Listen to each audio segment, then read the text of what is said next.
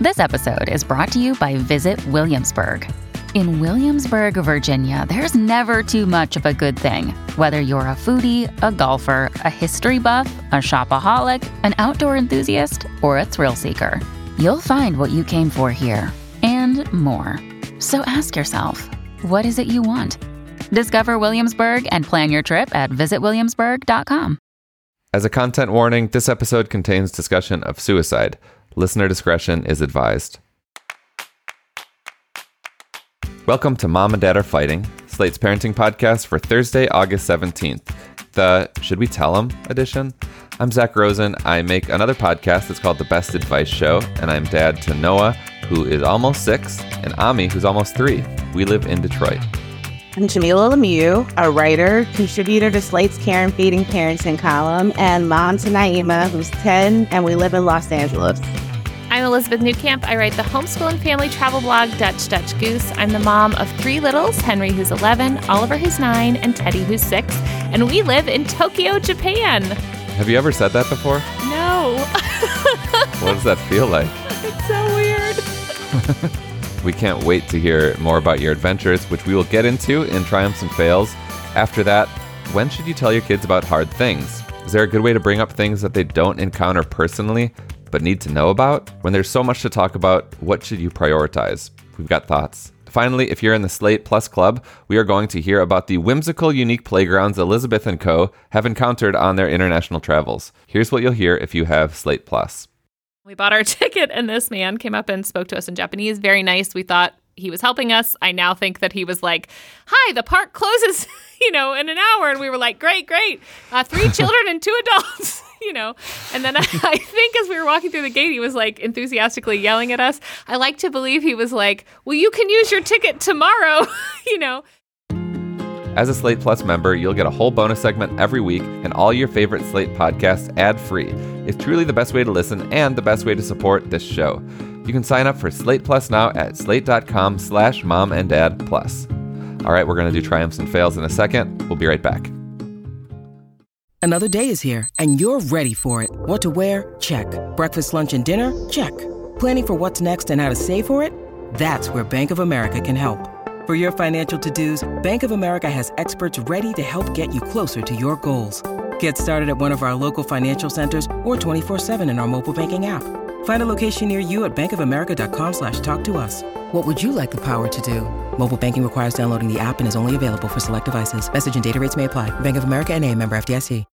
When you need mealtime inspiration, it's worth shopping Kroger, where you'll find over 30,000 mouth-watering choices that excite your inner foodie. And no matter what tasty choice you make, you'll enjoy our everyday low prices, plus extra ways to save, like digital coupons worth over $600 each week. You can also save up to $1 off per gallon at the pump with fuel points. More savings and more inspiring flavors make shopping Kroger worth it every time. Kroger, fresh for everyone. Fuel restrictions apply. So, Elizabeth, where to begin? I know. You're in a hotel, you're in Japan. What is going on? Okay, so I am going to wrap all of this up into this nice little story about Teddy and a big triumph he has, just to kind of illustrate how things are going, and how I think in general the kids are like really overcoming and meeting some of these challenges. So we, of course, took some time to travel on the way out here, joined Jeff in a conference. And when we got here, we're lucky in that the landing in Japan was sort of soft, because since we are in the military, we landed in Tokyo and then got taken to a base that is like an hour and a half or so outside of the city. And we're staying at like a very nice, they call it TLF, temporary living facility, which is kind of like a little house. This was in a tower, like an apartment. So a nice soft landing there.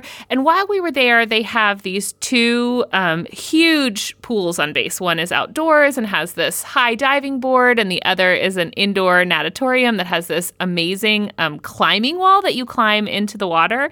So we were really looking forward to the pool. My kids are pretty good swimmers, but in order to use these fun swimmy accessories, you have to pass this swim test. And of course, Henry does diving as his sport, so I wasn't worried about him. And Oliver had done the swim test, like swimming instruction in the Netherlands and then in Florida. But Teddy, we've always taken him swimming, but we have never like done formal instruction with him.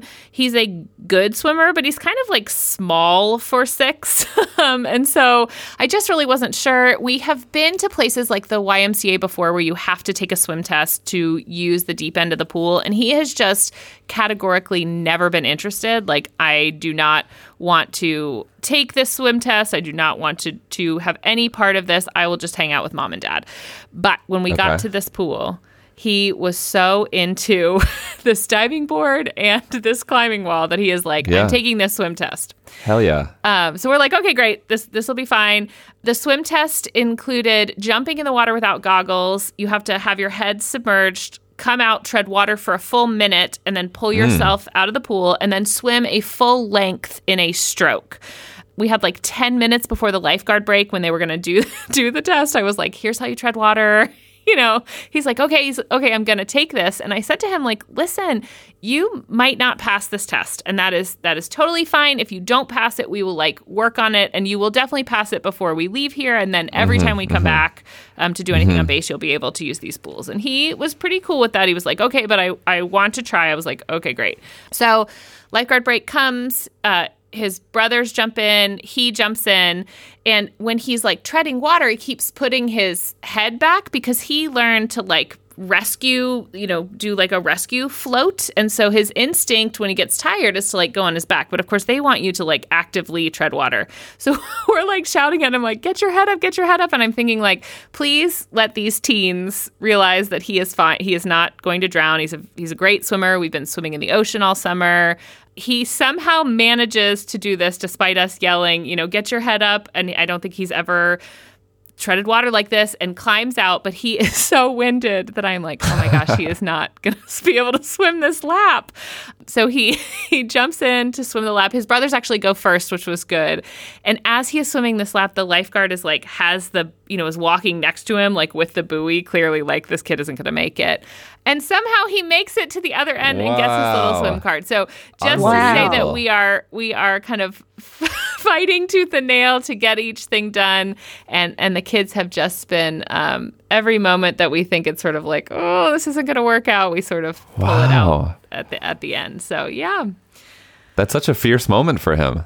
Oh, my gosh. It was amazing. Amazing, because he never wants to try stuff like that. And, of course, the lifeguards made him feel so good. They were like, 6 is like the youngest that they've had. He is not the youngest, but 6 is the youngest they've had in the book. And he's 6. So, the lifeguard was like, oh, you're one of the youngest in the book. And he's so excited. Every time he climbs to the top of the high dive, the lifeguard will like, look and ask to show his bracelet, sort of like, I can't believe you would have a bracelet. And he's so excited to like raise his arm. And yeah, I do. That's amazing. But, congratulations. Thanks. What has been up with you guys? Well, I just came back from 2 weeks in New York, child-free. Oh, my gosh. It was great. I got to see my friends. I got to see my sister. Just had a really good time. Very bittersweet because I hurt very badly for not living in New York anymore. Leaving was the biggest mistake I've ever made. But it was good. Pending triumph or fail, I went to Cookies, which was my favorite children's clothing store in New York. It's massive, very specialized in uniforms. They have other clothes too. And they've got clothes for like babies and big kids, and it's huge. Nice. And I went and I bought Naima a box of school clothes and shipped it back here. So today's going to be our first day seeing each other since I've been back. And we'll see if I succeeded because I don't have the touch I once had when it came to picking out clothes for Naima. She's become a lot more independent. She's very serious about her clothing. So I'm hoping I got things that she'll like. I mean, do you think she'll appreciate it? She'll be grateful, but she will be like, if I don't like this, I don't want to wear it. Yeah, totally. Do you have plans to go back to New York anytime soon? Not yet. I know how much you miss it. I'm trying to figure out, I don't know what it is, but I need to find some sort of professional opportunity that brings me out there every 4 to 6 weeks. Like I need a little gig in New York. So we'll see. I'm trying to figure some things out. It's hard to go back to those places that like you could see yourself having a life.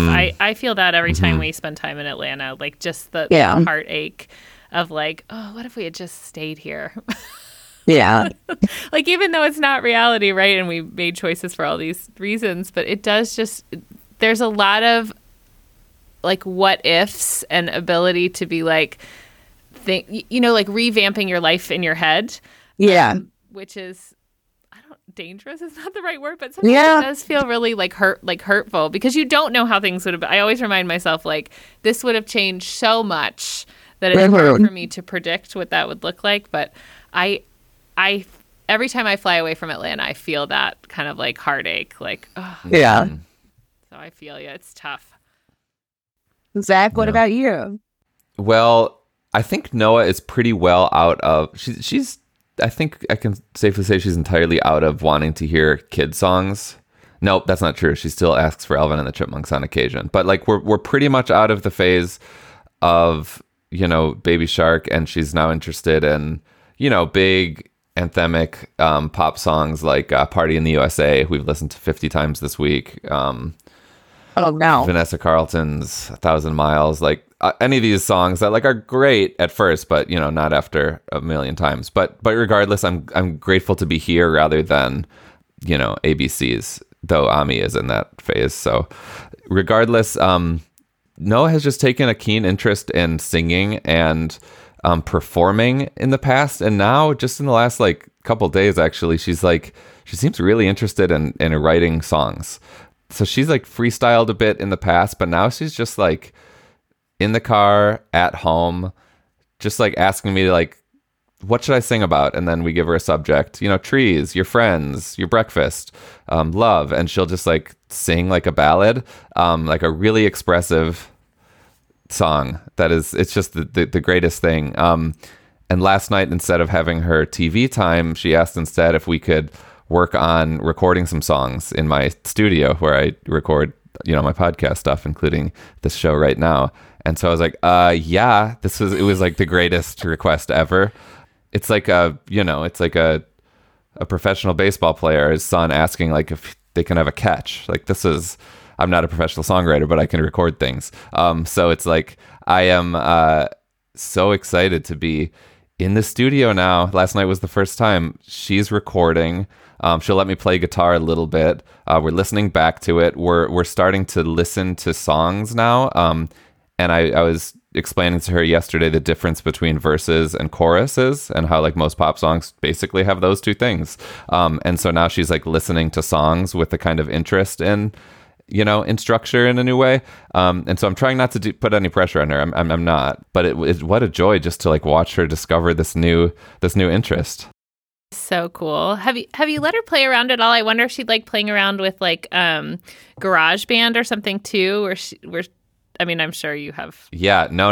I mean, so this started yesterday, but yeah. I'm going to be very interested in how it develops, and I'll definitely encourage her. My parents GarageBand is a good idea. Like one of those old school recorders and gave it to the kids, and they just like loved that too. Like a cassette recorder? Like it was That's a good digital idea. recorder, but old, but just basic, yeah. Basic. Right. And they would record other stuff, but I wonder if something like that too that she could carry around and kind of keep little she might just find that fun. I'm not saying any of this will lead anywhere, but it's like when kids get into this, I love to just like indulge and make this super fun. And the same thing with GarageBand. My kids just really enjoyed playing around with like how you can loop it and just add in crazy instruments doing things. Right. Like more like a game than anything else. But yeah, those might be some fun things. I was going to ask when you started, like, are you recording her? Because if this phase, like she goes out of this phase and then doesn't want to sing again, I find like the audio recordings of the kids to be in some ways totally even more precious than the video recordings. It just really makes you focus on their voices. I don't know. Totally. Yes. I'm recording as much as I can. And in fact, Ami's home sick right now. And Shira and I were just trying to get him to take a nap. And he asked for the Owl Song, which is the song Noah recorded the other night. So now he's just listening to that as he goes to sleep. That is amazing. Maybe we can hear the Owl Song right now. Here's the Owl Song.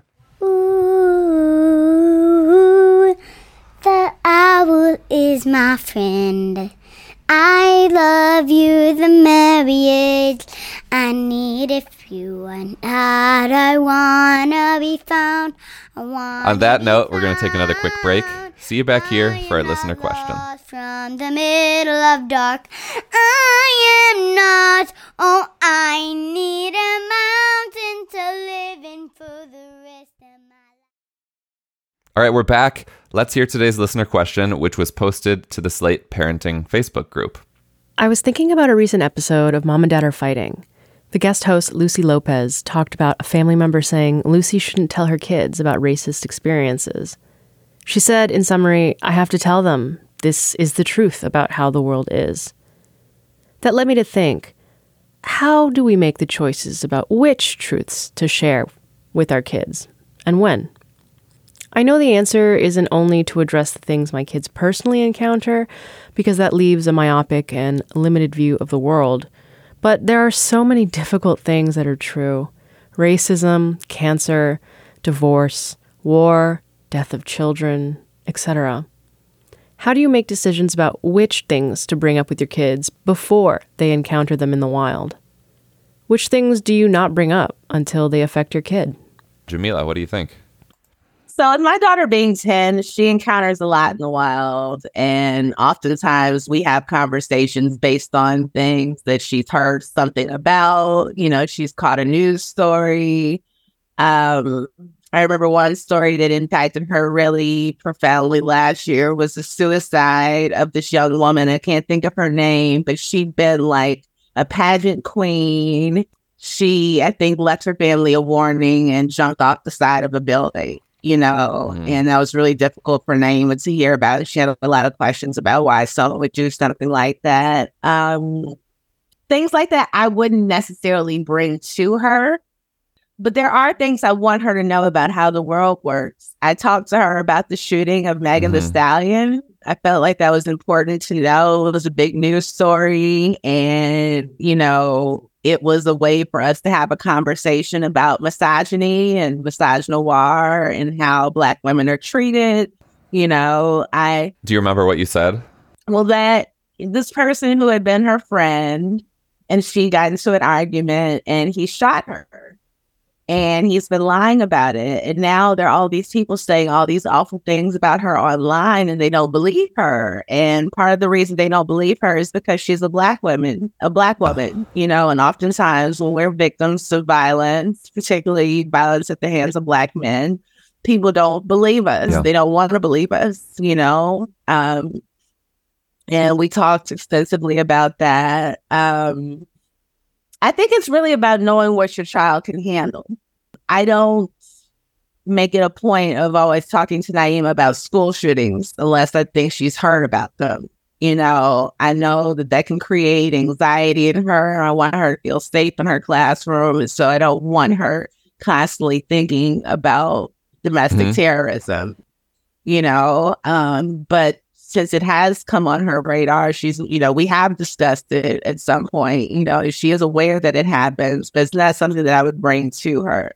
I think you want to bring things to your child that they can handle and focus on, you know, the things that they need to know. Like, what are the things that are going to impact their experience? You know, like you have to talk to kids about racism. You have to talk to them about sexism because these are things they're going to encounter.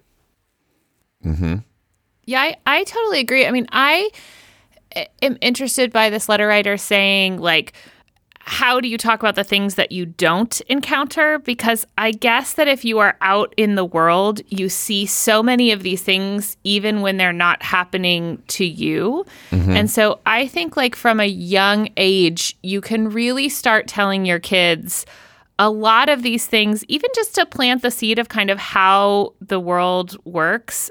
I think kids ask a lot. You know, I'm just thinking like the amount of times we've talked about things like racism, classism, because we're driving through some place or we're walking through a city and we see someone who is homeless and the kids ask, right, questions. And it's like, well, this is a great opportunity to talk about poverty. This is a great opportunity to talk about mental health and racial disparities. Like, this is an opportunity for me to inform the kids that the world is not this cheery place, but we can do it in a really safe way because they don't feel threatened or harmed or scared at that moment. Like a lot of times when we have these conversations in the light of something that has happened, it takes on this very panicked, that fight or flight. Having the conversation there, I always think is like, this isn't a great conversation. My job in this moment as the parent is to make my kid feel safe. But my job kind of the rest of the time when they feel safe is to be like, listen, the world is really complicated.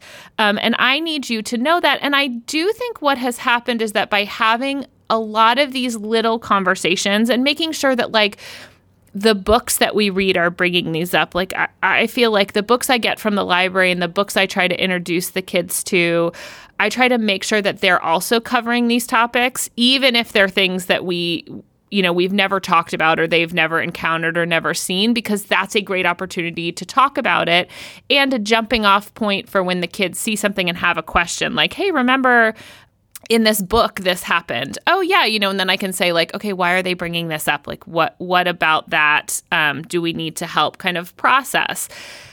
Because I think what happens is that if you aren't kind of always talking about this, one, you make the topics taboo and then it is uncomfortable to talk about, versus saying like, there are uncomfortable things that happen in the world and I want you to know that I'm here to explain it.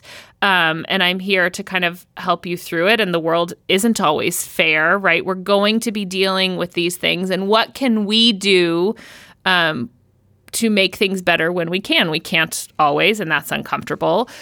I also, if you have kids that are starting, and I even think like my 6-year-old can listen to this, there's a podcast called The 10 News, and it really just breaks down the news to 10 little things that are happening. They are not always good things. They certainly make things, it's upbeat. They make things not scary, but they do kind of bring these things up, and we listen to that. We used to listen to it in the car. We'll see where we listen to it here.